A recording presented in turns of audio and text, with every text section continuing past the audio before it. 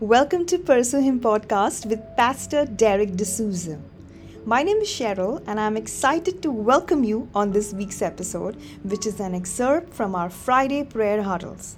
If you would like to be a part of our Friday prayer huddles, please text us on our WhatsApp number, which is 845-109-9931. We believe God is going to use this podcast to enrich your spiritual walk with Him.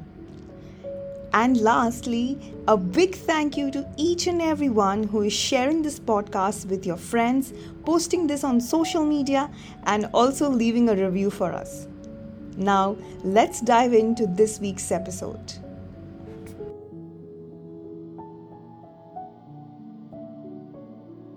Time management. How many of you are good at time management? Remember, in the kingdom, time is spelled as, love is spelled as time. So if the enemy can make sure that you don't plan your day, he'll plan your day for you. If you don't plan your day, who will plan your day? The enemy. You want the enemy to plan your day? No, right? How many of you know that the first voice you need to hear is the Lord Jesus' voice, the first voice? I'm going to pray for you that from today, when you read the Bible, you will not leave the Bible till you hear the Bible speak back to you, okay? Because reading the Bible is not enough. You got to hear the spoken word. That means you got to hear Jesus' voice to you. The spoken word is what brings growth in our lives. Amen? Reading Bible does not change. I know many people who have read Bible and done wrong things, because reading Bible does not change you, but reading Bible to the point of hearing the word of God is what brings change in your life. Amen. So remember this. I want some of you to do this. For the next 7 days, can you make a habit? A habit, okay? Many of us have bad habits, right?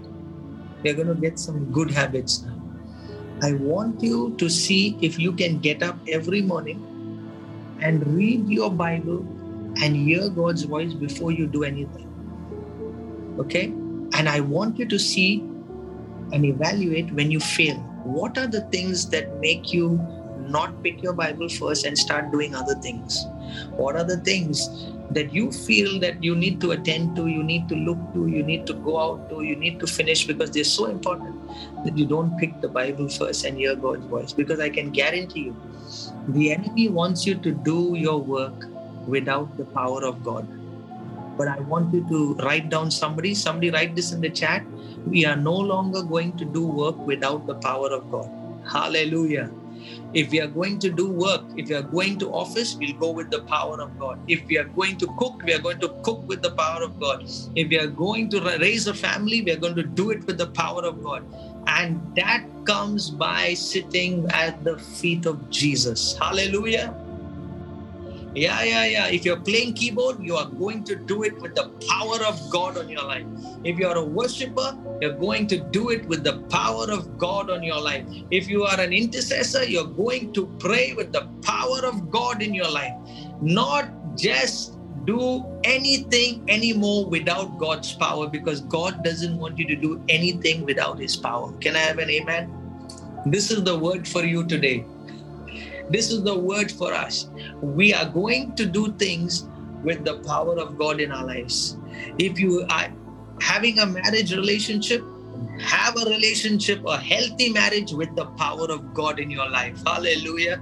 Whatever you're doing business, do it with the power of God in your life. I am telling you, promotions are there for you. Houses that you've never had are there for you. Oh, I thank God. I thank you. I thank you. I thank you. I thank you. I thank you. I praise you, God. From today, mediocrity is out of our life. The reason everything you do is half done, half baked, half left, you never finish a project, is because we are not sitting at the feet of Jesus. Because remember, if you and I try to do anything on our own strength, all of us will agree that we should not do things on our own strength, right? But now can I ask you this? How many of you do it? Every day, we get up and we decide that we're just going to do it. without the strength, remember what brings strength? The entrance of thy word brings light. Do you know the light of God brings strength? Do you know that the Spirit of God brings strength?